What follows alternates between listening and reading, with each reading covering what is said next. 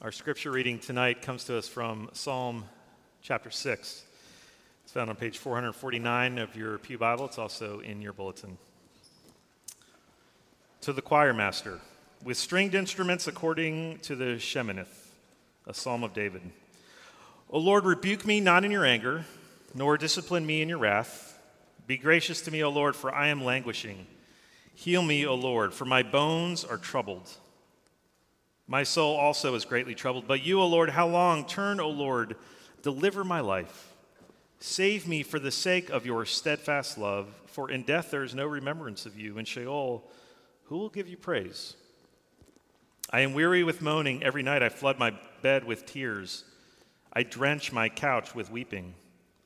My eye wastes away because of grief. It grows weak because of all my foes. Depart from me, all you workers of evil, for the Lord has heard the sound of my weeping. The Lord has heard my plea. The Lord accepts my prayer. All my enemies shall be ashamed and greatly troubled. They shall turn back and be put to shame in a moment. This is the word of the Lord. It's absolutely true, and it's given to us in love. I was in my old neighborhood in Brooklyn 2 weeks ago, and I was filled with great nostalgia, and I'm not going to lie, a little bit of pride, because I stumbled across a landmark for me, which highlighted one of my great parenting moments in my 14 years of parenting. It was outside a pizza parlor when one of my sons, Jacob, was at the time 5 years old, and we had finished eating, and I was probably talking to the other kids. We were waiting for someone, and this pizza parlor had a ramp and some guardrails, and he was climbing on it, and I was a little bit distracted.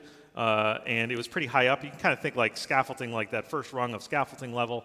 And he lost his footing, and he fell. And I was able to, almost with a no-look, just grab him with one arm before he hit the concrete and gently put him down.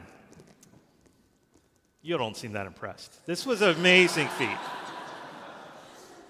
But you're in good company, because I relayed this story to my family, and no one remembers. No, they were like, wait, what, Dad? What happened?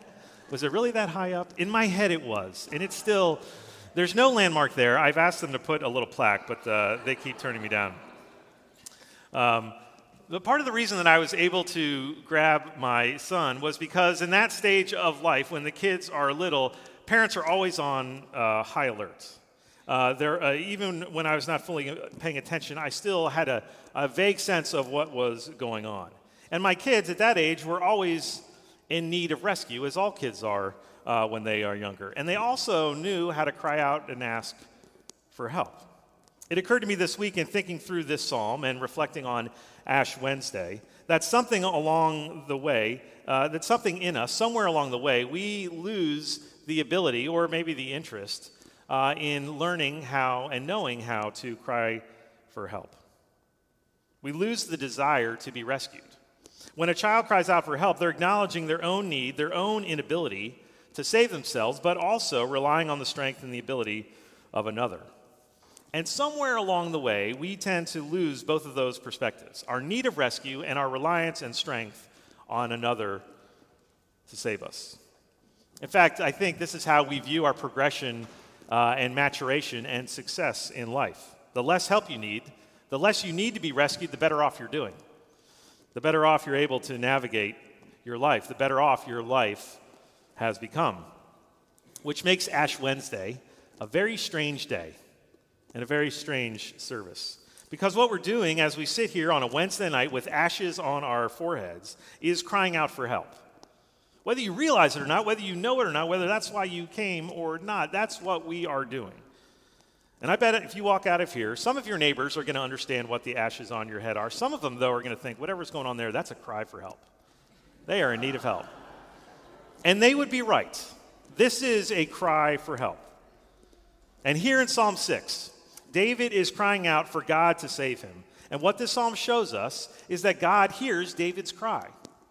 And so I want you to see that David is willing to make an honest assessment of his life, that he needs to be rescued. And as he does, and when he does, he finds a God who is ready to save. And that's the invitation for us. If we're willing to make an honest assessment of our lives, we too will find a God who is ready and able to save us. Listen again as David gives an honest assessment of his predicament in verses 1 through 3. O Lord, rebuke me not in your anger, nor discipline me in your wrath. Be gracious to me, O Lord, for I am languishing. Heal me, O Lord, for my bones are troubled. My soul also is greatly troubled. But you, O Lord, how long? David, in asking God not to rebuke him or discipline him, is confessing that he has made a total mess of things. And he needs to be rescued, not first and foremost from his enemies, although he does need to be rescued from his enemies, but first and foremost, he needs to be rescued from himself. David is feeling the weight of his brokenness and of his sin. He is languishing. Physically, his bones are troubled, and his soul is also greatly troubled. He is a complete mess. Listen again to how he describes his emotional state. I am weary with moaning. Every night I flood my bed with tears. I drench my couch with my weeping. My eye wastes away because of grief. It grows weak because of all my foes. This psalm is so emotionally raw, and it is filled with desperation. And the question I find myself asking, and what I really want to know, is what's happening? I mean, what's going on with David's life that it would get this bad? That it would cause him this much grief? Now, we can certainly guess. And certainly commentators and theologians forever have speculated in hopes of giving some context that might help us understand what's going on in David's life. Many think, and they're probably right, that this psalm links back to Psalm 3, which has its preface that this was when Absalom, David's son, was trying to kill him. Well, that'll do it. That'll bring you to grief. But really, we don't know the circumstances surrounding this psalm and this cause of David's grief. We really don't know the specifics. And you might be thinking, as I often do, well, wouldn't that be nice? I mean, if we just got a little bit more clarity, wouldn't that help us out? But I actually think the fact that this psalm doesn't give us the specifics of his circumstances is because it's actually making a larger point for us. You see, beneath any circumstance that might cause David's grief is a deeper reality that David is broken. David has sinned against God, and he needs to be rescued. And this is not based on any one circumstance. It's not based on any one specific situation. This is the reality of being human. Whether you are a king in the ancient Near East, set apart by God himself, or you are a person living in New York City in 2022. This isn't just David's reality because he screwed up one time a long, long time ago. This is our reality as well. And Psalm 6 and Ash Wednesday wants us to own this reality, that we need to be rescued. And not just on that bad day, or not just when you get a piece of bad news, or when things for a season aren't really breaking your way, but every moment of every day. You might have noticed in this preface to this psalm that it doesn't give us any situational specifics, but it does have this note: to the choir master with string instruments, according to the Sheminith. I don't know what a Sheminith is. It's probably a musical instruction, like how fast to play this song. But that preface reminds us that we're not just overhearing David at the bottom of a dark place. This psalm, with all of its raw emotional language, was to be put to music and to be sung. So that's what Israel did on their pilgrimages to Jerusalem, or in the years after in exile. They would take up this song and they would sing it, which meant this: that no matter what their circumstances were, they had a psalm like this teaching them and reminding them that they needed to be rescued. But it was also putting words to their anguish, putting words to their grief, helping them express sorrow because they couldn't put the words to their sorrow. So this psalm would do it for them. And in the same way, we are to take up this psalm. We are to be a people who turn to the Psalms, oftentimes to help narrate our joy and our hope, but here in Psalm 6, to give words to our grief, so that we would have the courage to make an honest assessment about ourselves and our lives, and to know that we need to be rescued, no matter who you are. No matter how together and successful you might be, you need to be rescued. And by putting it in a psalm, and by putting music to it, and leaving out the details of David's predicament, we have a declaration that this is our reality. Not for a few of us, but for all of us. We are all in need of rescue. And here tonight, this is what all of us are doing. By sitting here with ashes on our foreheads, having heard these daunting words, remember your ashes, and remember your dust, and to dust you shall return. We're hearing an honest assessment about our lives, our reality, and our frailty. The ashes on your head are actually a public declaration that we need to be rescued. We need help. Now in verse 8, the psalm takes a pretty dramatic turn. David says, "Depart from me, all you workers of evil, for the Lord has heard the sound of my weeping. The Lord has heard my plea. The Lord accepts my prayer. All my enemies shall be ashamed and greatly troubled. They shall turn back and be put to shame in a moment." What a turnaround. Somehow, David has moved from deep grief, soaking his bed with tears, to now confidence that God has heard his prayers. So here again, the question is, what happened? Don't you want to know? How did David get to this place, knowing that God heard his prayers? How did David know that God would rescue him? I'd love to know that. Was it a sign? Was it a voice? Did God strike down his enemies in front of him? Did he send him some help of some other kind that was so clear to David that then he knew that God was going to rescue him? But again, we don't know. David doesn't tell us. And the reality is the circumstances, they actually might not have changed. And so again, the lack of details here is actually really important. It's key for us. Because in leaving out the details, David focuses our attention not in the circumstances that prove that God heard his prayers, but in the very character of God. David remembers that God hears the prayers of his people. He remembers that God has an attentive ear, tuned in to the cries of the world. That's what David knows. That's David's God. And that's why David can be this vulnerable and this honest with his own life, because he knows he has a God that rescues. And I wonder if this is why so oftentimes we don't cry out like this. And our lives and our language aren't marked by this kind of vulnerability before God. Because deep down, we just don't believe that God's going to come through, that he really won't rescue us. And so we spend years kidding ourselves that we can manage life on our own, that we can get through this. And when things have gone wrong and things get really bad, in some way, somehow, we're going to be able to fix it ourselves. Or maybe you've done this. Maybe you've tried. Maybe you've cried out like this. Maybe you've tried to be honest. You've tried crying out to God for years for God to rescue you from your boredom, rescue you from your sin, rescue you from your addiction, rescue you from your loneliness or your grief or your depression or from your physical pain or your mental or emotional anguish. And there's been nothing. It doesn't seem like the circumstances ever change. You can't catch a break. And it's something like this thing over and over again. And you are left with little to no evidence that God ever hears your cry to be rescued and will never actually rescue you. And maybe you've come here tonight and wondering, what's the point? Fine, put ashes on my head. Tell me I'm dust. That's my reality. Maybe that'll work. But this is why it's so important to keep these psalms in front of us, to take them on our lips, to bury them in our hearts, and to let them narrate your life.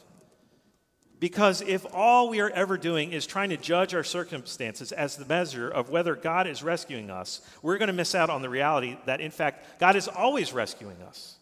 He is always there, and he will always hear our prayers and our cries. Because that is what God does. It's who God is. And David knew that. David had these glimpses. He had the stories of Genesis. He knew the Exodus story. God had made promises. God had made a covenant with David himself. And so he knew that God was a God who rescued, even if David couldn't always see it. But David, with all that proof, with all that in front, even as David met with God, David only got a glimpse of what we can see even more clearly. See, we take up this psalm knowing that this psalm belonged to a greater David. It belonged to a greater king. This psalm belonged to Jesus as well. Jesus has heard these cries of anguish. He cried these cries of anguish. Jesus has wept these tears of grief. Jesus has cried out to be rescued by his heavenly Father on the cross. And see, unlike David, this King Jesus suffered not for his own sins, but for the sins of his people, the sins of his enemies.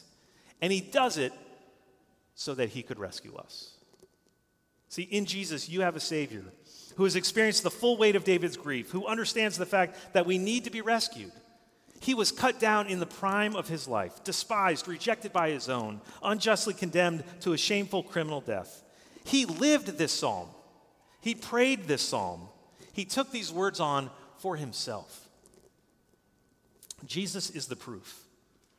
Jesus is the proof that God always hears your cries. In Jesus, we have the promise that even if we can't make sense of our circumstances, even if our lives don't make complete sense to us, we know that we have been rescued.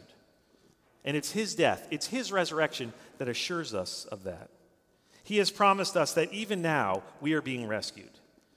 Even now, the world as chaotic as it is and so hard to understand as it is, even now, Jesus is sitting at the right hand of God the Father, interceding on our behalf. He hears your cries. And he has promised us that we will be rescued when he comes again to make all things new. When he comes again to finish what he started. That's what God has done in and through his son Jesus. And that is the hope that psalm brings for us. This is our hope. Look, the reality is I love rescuing my kids. I love it. But oftentimes, there were many, many times when I missed. I was distracted. Maybe I wasn't paying attention. The falls off the couch, I was looking at my phone. The playing with sharp knives in the kitchen, I was distracted. I was looking at my phone. And so the kids would fall time and time again.